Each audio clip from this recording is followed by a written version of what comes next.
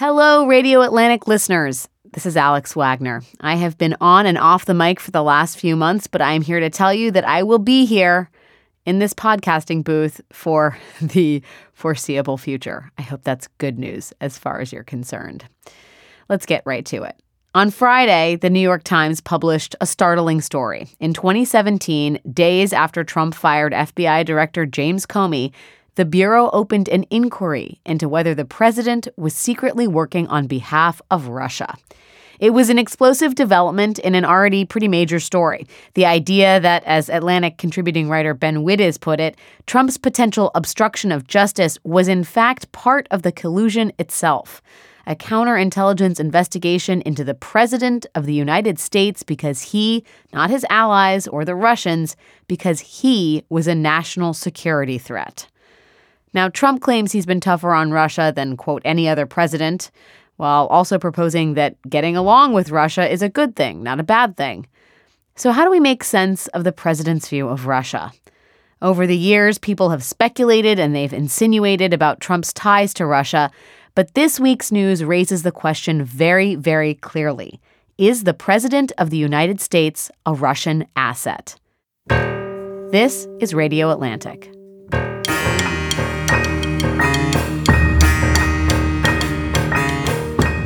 Here are 18 reasons Trump could be a Russian asset. The FBI opened an inquiry into whether Trump was secretly working on behalf of Russia. I have nothing to do with Russia, folks, okay? Do you hold Russia at all accountable for anything in particular? How many times do I have to say it? Are you a smart man? I have nothing to do with Russia. Russia is a ruse.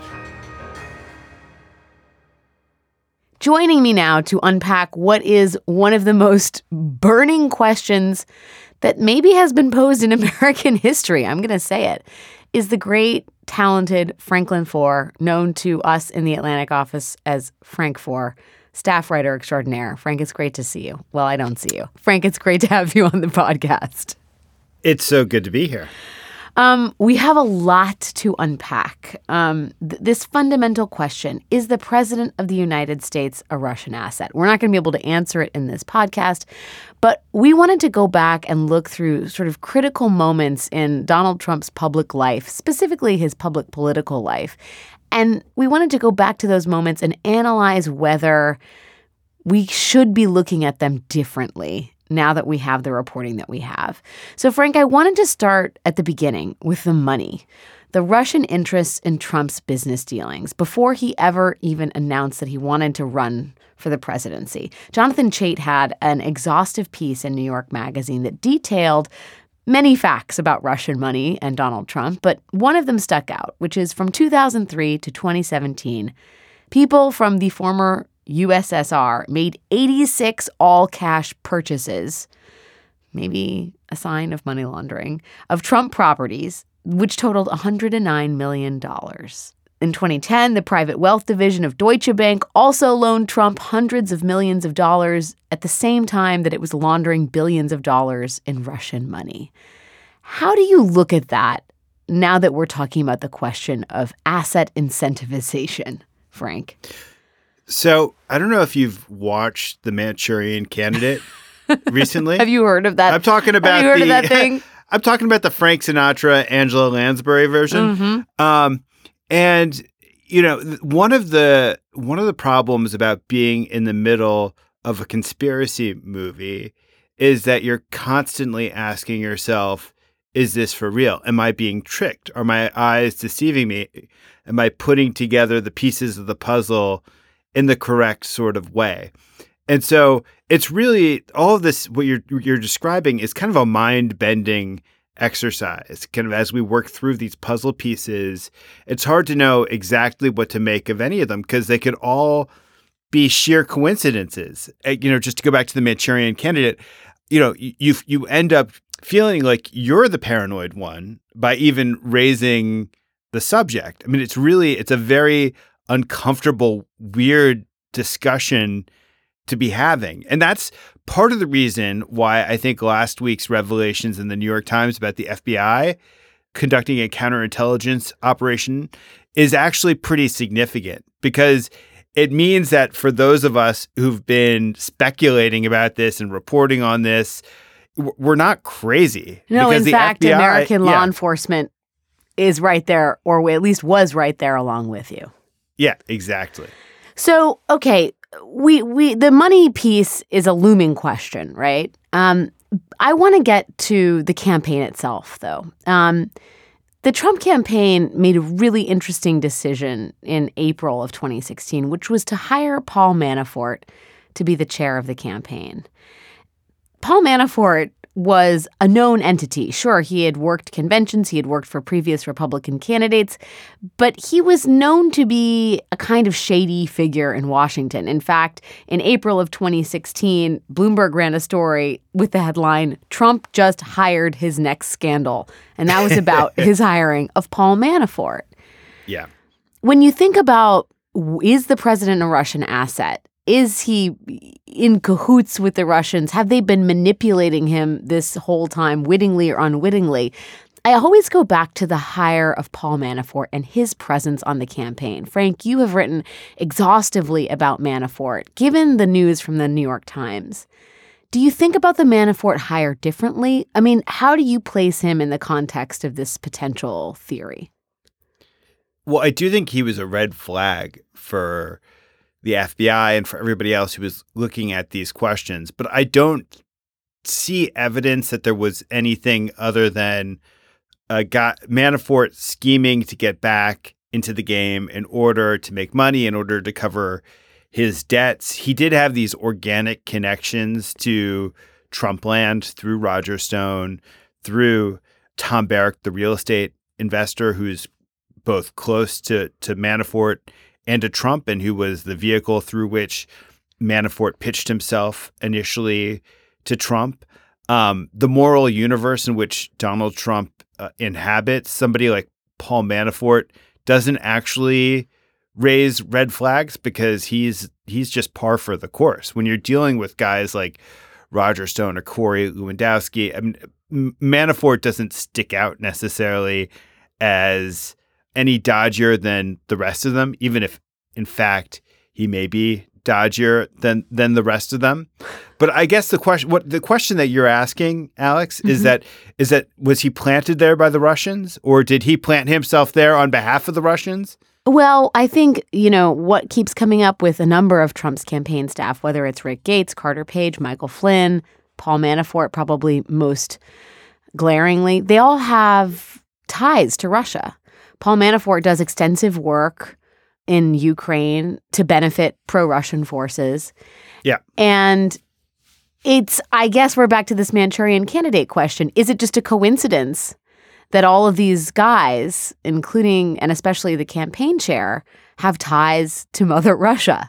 And I guess in the context of the New York Times reporting, one sort of wants to go back to this hiring and say, wait, is this coincidence, or was this somehow orchestrated? Did the Russians somehow encourage? I don't know that, from your reporting, Frank, and from your assessment, it doesn't sound like the Russians hired Paul Manafort for the Trump campaign. There were enough connections that existed already. But it does beg that question, like, are we crazy here, or is there something? Well, the something is quite clear. It's that Paul Manafort owed money to the aluminum magnate Oleg Deripaska, who actually had owed money at a certain point to Vladimir Putin, and so you see Manafort instantaneously trying to leverage his connections with Trump in order to get back in with Oleg Deripaska to get whole, in his words, that he emailed to Konstantin Kilimnik, his aide. I mean, this is where, yes, you're right. It gets crazy because, Manafort's aide de camp, his translator, his alter ego, this guy he spends all his time with, Robert Mueller keeps referring to as an asset of Russian intelligence. Exactly. And an active asset of Russian intelligence. I always find that phrase one that I come back to, that Mueller says that Kilimnik was active through the 2016 campaign. And it's something that I just keep coming back to, is this Kilimnik relationship, because Mueller keeps teasing it, keeps obviously probing it. When Manafort keeps lying about it. And so everything seems to suggest that there's something more there. Okay. Maybe it's just a coincidence, though. Right. Okay, let's go to what happens once Paul Manafort is on the campaign. There's this moment during the Republican, or ahead of the Republican National Convention in 2016, where the Trump campaign is editing the official Republican platform to make it more beneficial to Russia, effectively saying, we're going to make sure this new GOP platform does not call for giving weapons to Ukraine to fight Russian and rebel forces, which contradicts the view of literally almost every single Republican inside the Beltway. When that happened, Frank, because you were already reporting on the story, what did you think? And what do you think of that move now? When it happened, I thought that I was seeing confirmation of kind of the worst case scenario. Russia cares so much about Ukraine, so much of its foreign policy and its kind of geostrategic thinking turns on questions about its backyard, its old sphere of influence, the way in which the empire had been stripped away from it, and it was just kind of hoping to claw parts of it back. And then here make Russia great again, if you will. And here you had in the Obama administration this ratcheting up of tensions, this application of sanctions. You had during those years Ukraine edging closer to joining the European Union at a certain moment, and it falls apart.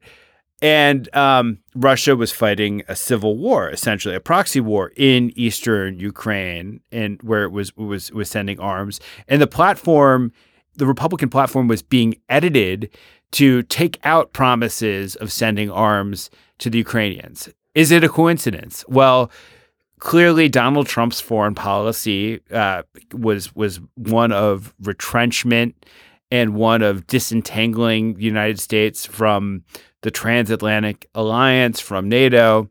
And so you could say on ideological grounds, perhaps there was cause for rewriting the platform. On the other hand, Manafort's there, and he clearly knows these issues. These are things that he clearly cares about.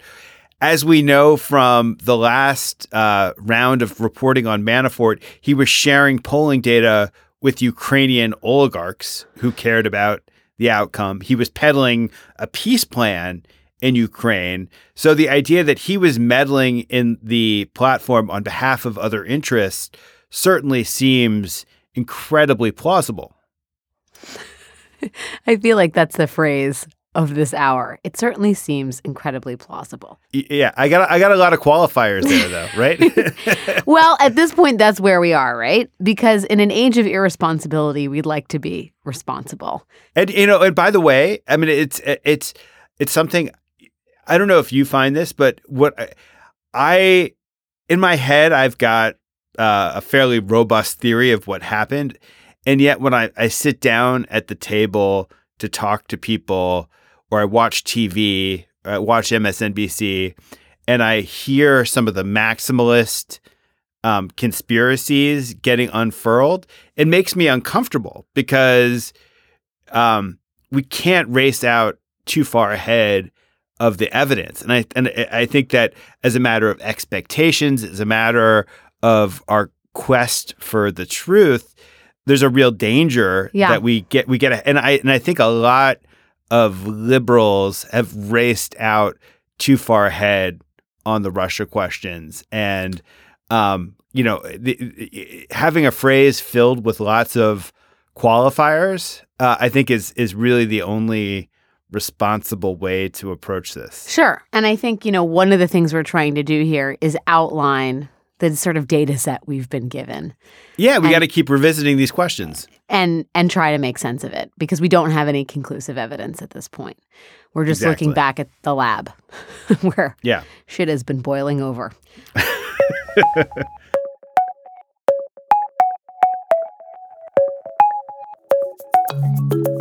Okay, we're going to step out of our own lab for just a moment and take a short break. But when we come back, we will use all sorts of qualifiers that responsible journalists use, and we will get back to this central question of the president as a potential asset of the Russian government. Yes, you heard that correctly. Stay with us.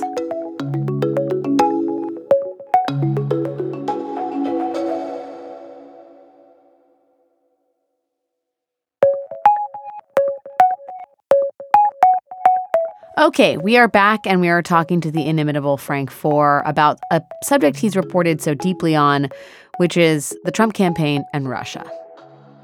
So there are these little smaller data points, indicators, if you will, in the last 2 years. But this week, though, there is a focus on 5 or so meetings that President Trump arranged with President Putin, meetings about which we know very little. The Washington Post reports that Trump has gone to extraordinary lengths to conceal details of these conversations with Putin, including, on at least one occasion, taking possession of the notes of his own interpreter and instructing the linguist not to discuss what had transpired, which is pretty hardcore. In the magnum opus on the Atlantic website, Unthinkable, which is a compendium of 50 norm-shattering moments of the Trump presidency, Frank, you contribute a fine piece of writing about one of these meetings in Hamburg. Tell us, if you will, recap for us what happened at this meeting and why was it unusual? So there are 2 meetings that happened. The first is an official and planned one where Rex Tillerson was in attendance, and this is the one where I think the interpreter's notes he tried to abscond with. And then there was a second meeting that was unplanned that happened during a dinner after a concert where all the leaders of the world are arrayed at a long table. And Trump has one translator with him who speaks Japanese because he's sitting next to the Japanese Premier Shinzo Abe. And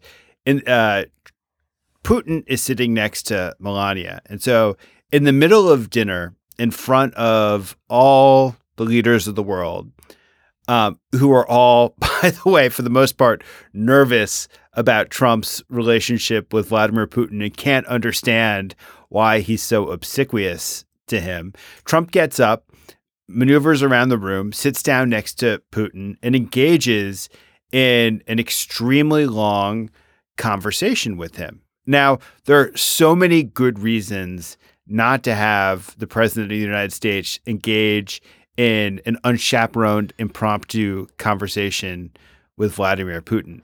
For starters, Putin is, an incredibly cunning guy who is able to rewrite fact patterns and has a very clear view of where he wants to maneuver things. And there are all sorts of reasons why you wouldn't want Donald Trump talking to Vladimir Putin by himself, because at worst, a few weeks earlier, the FBI had opened an investigation into whether the president is a potential Russian asset.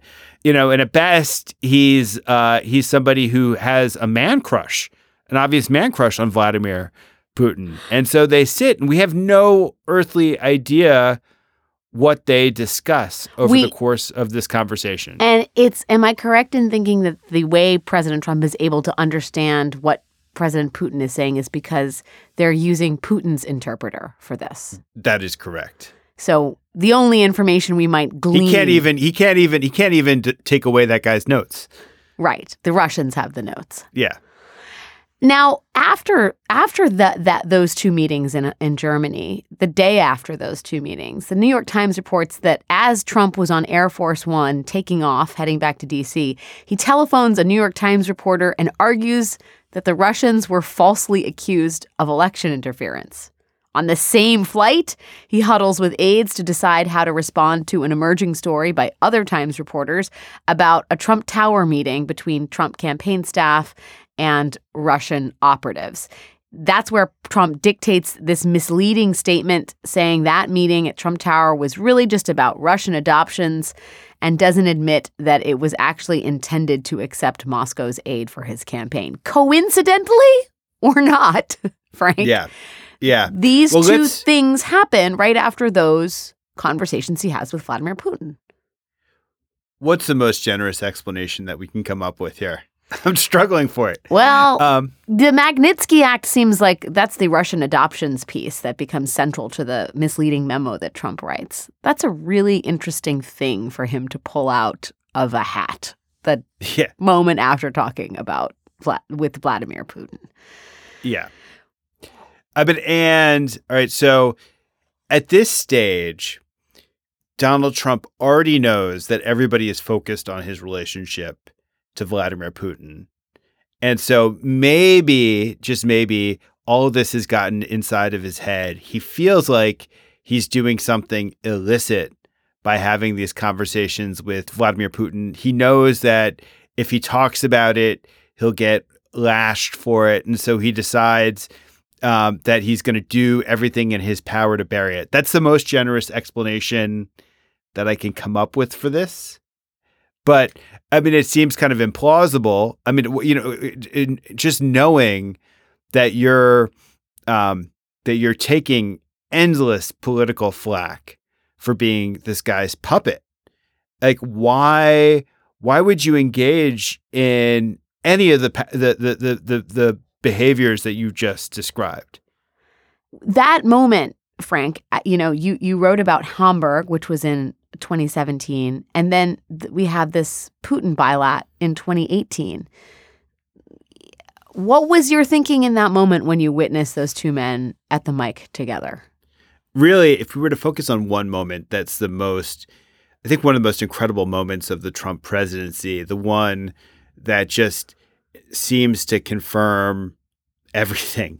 It's that moment, just because here he is sitting in front of the world leader who he said to be an asset of.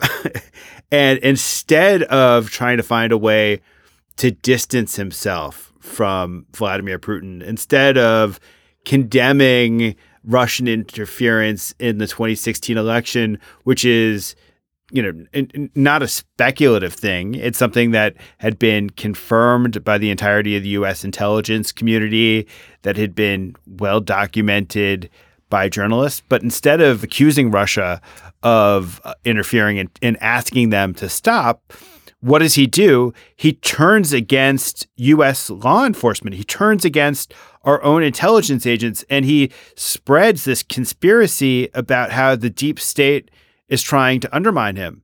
Now, the big thrust of Russian propaganda, Russian counterintelligence, Russian misinformation is to create a sense of suspicion and division in the West. And so he's essentially doing Putin's bidding for him in front of Putin, in front of the cameras, on foreign soil. It's one of those moments that I think when we look back on, we can just say, you know, that's the holy shit moment that really just seems beyond belief.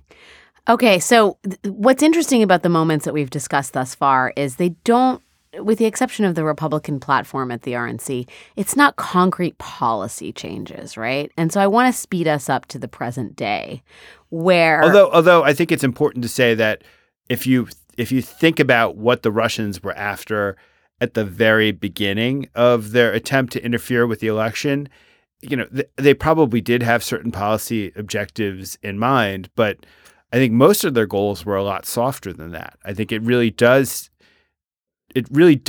trace back to their desire to create division, to create confusion, weakness, to create confusion. Exactly.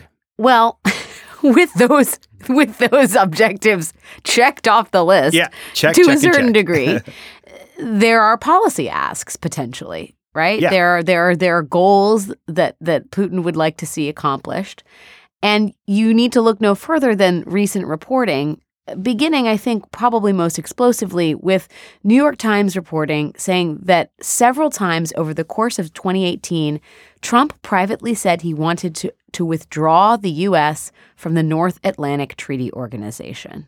Withdrawal from NATO would have been, it's hard to quantify how large a gift that would be to Vladimir Putin, but that would be sort of the golden fleece. Is that the right metaphor to use? The chalice atop the Ark of the Covenant. I'm not quite sure. I'm mixing metaphors here, Frank. But that's a big fucking deal. Yeah. It's a big fucking deal. I mean, really, the thing that's aggrieved Russia the most is the sense that after the end of the Cold War, instead of creating, allowing for there to be some sort of neutral buffer in between the West and Russia, through the expansion of NATO, we've kind of pressed our sphere of influence right up next to their borders. And so the idea that Trump would unravel this, yes, it's pouring vodka to the rim of the chalice. And so it really is, it would be an incredible gift. I mean, it's kind of beyond whatever reasonable expectation the Russians could have had for what they could have eked out of this presidency or any presidency. These moments keep popping up where the administration shows at least a favorable conciliatory attitude towards Russia and key Russian players in all of this for I'm not sure what political gain. And then the sort of biggest gift under the Christmas tree of late 2018, we'll call it, the withdrawal from Syria. This is something that there is no particular lobby for Syria-specific withdrawal in the United States or maybe even in the Republican Party, though to your earlier point, Frank, Trump is pursuing a sort of non-intervention strategy. He wants to bring the troops home. He says ISIS has been defeated. We have news this week that does not appear to be true at all. 4 Americans were killed in Syria this week when a suicide bomber attacked a patrol in the former ISIS stronghold of Manbij. ISIS has claimed responsibility. But nonetheless, the president has said we're done in Syria, and a sort of drawdown of equipment at least has begun. That decision to do that appears to be unpopular basically everywhere but a city called Moscow. Frank, I wonder, in all of this, if the president is in fact acting on behalf of the Russians, if he's been turned, if he's an asset, whatever you want to call it, is this the most concrete benefit that Putin has gotten from the Trump presidency?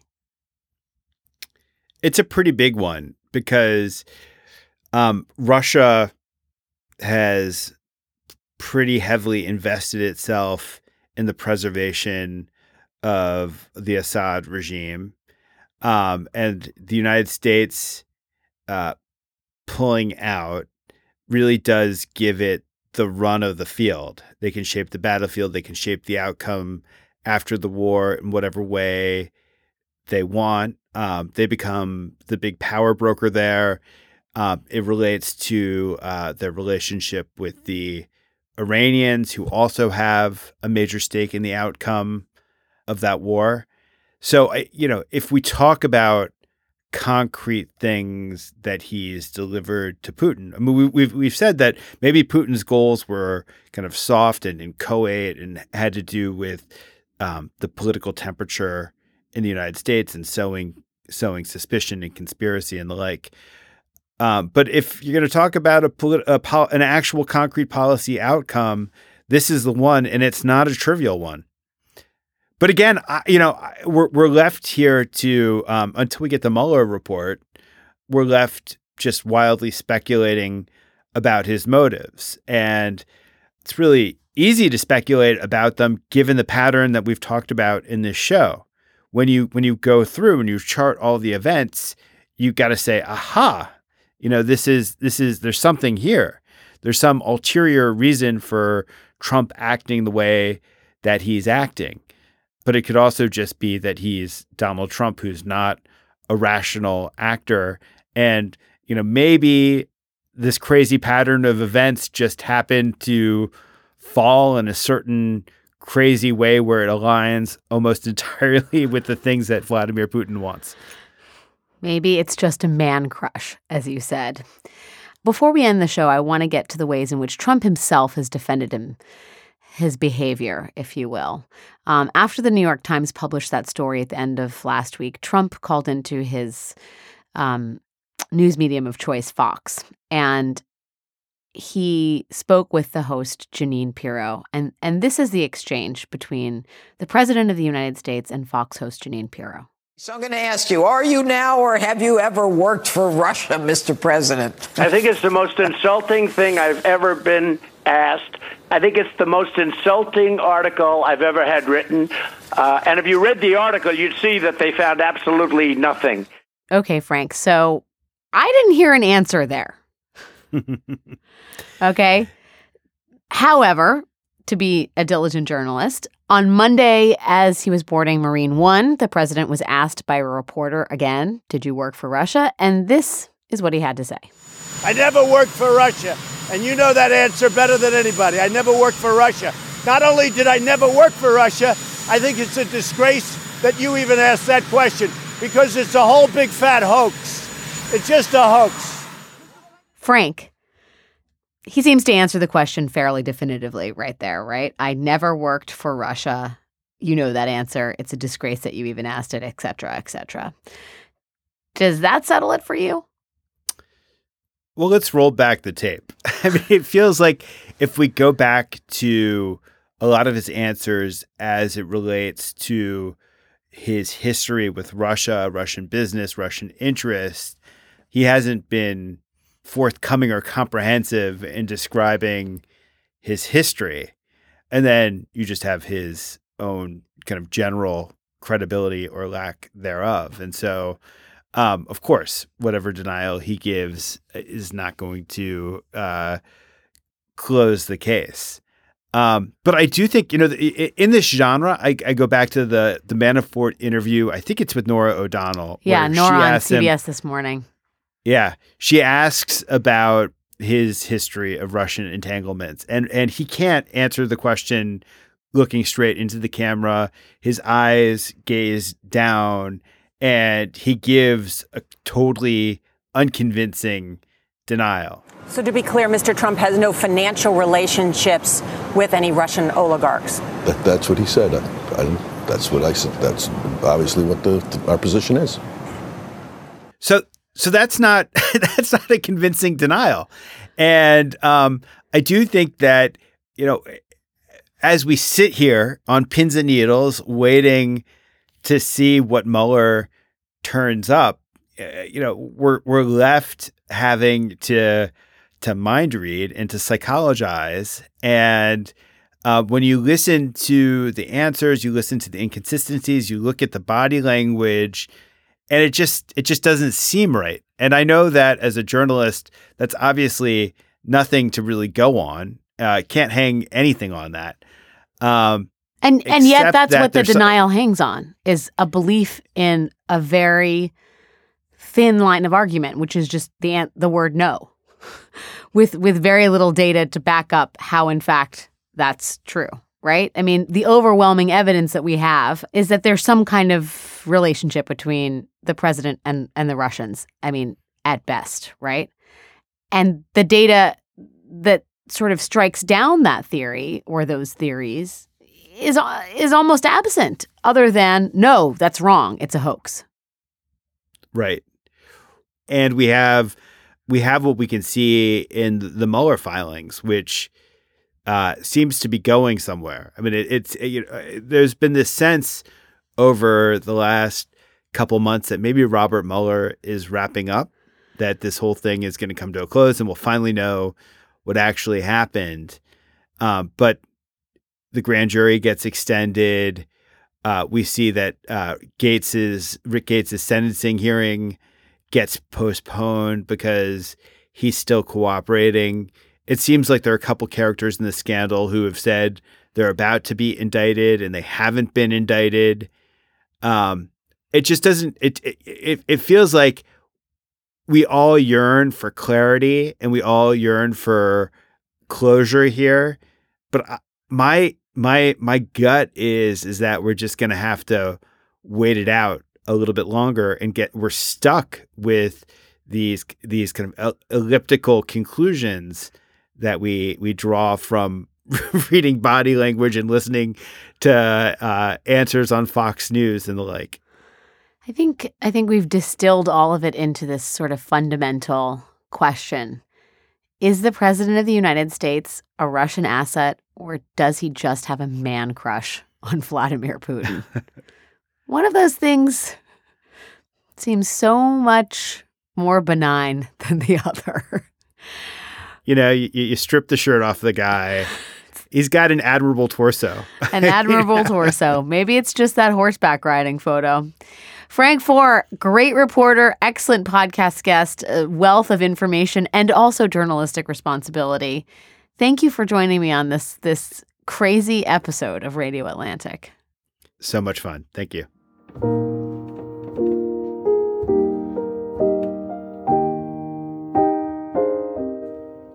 That, my friends, will do it for this week of Radio Atlantic. Thanks to Kevin Townsend for producing and editing this episode, to our fellow, Patricia Jacob, and to Catherine Wells, the executive producer for Atlantic Podcasts. Our theme music is the Battle Hymn of the Republic, as interpreted by John Batiste. Check us out at theatlantic.com/radio, and if you like what you're hearing, rate and review us in Apple Podcasts and subscribe in your preferred podcast app. Thanks for listening. We'll be back next week.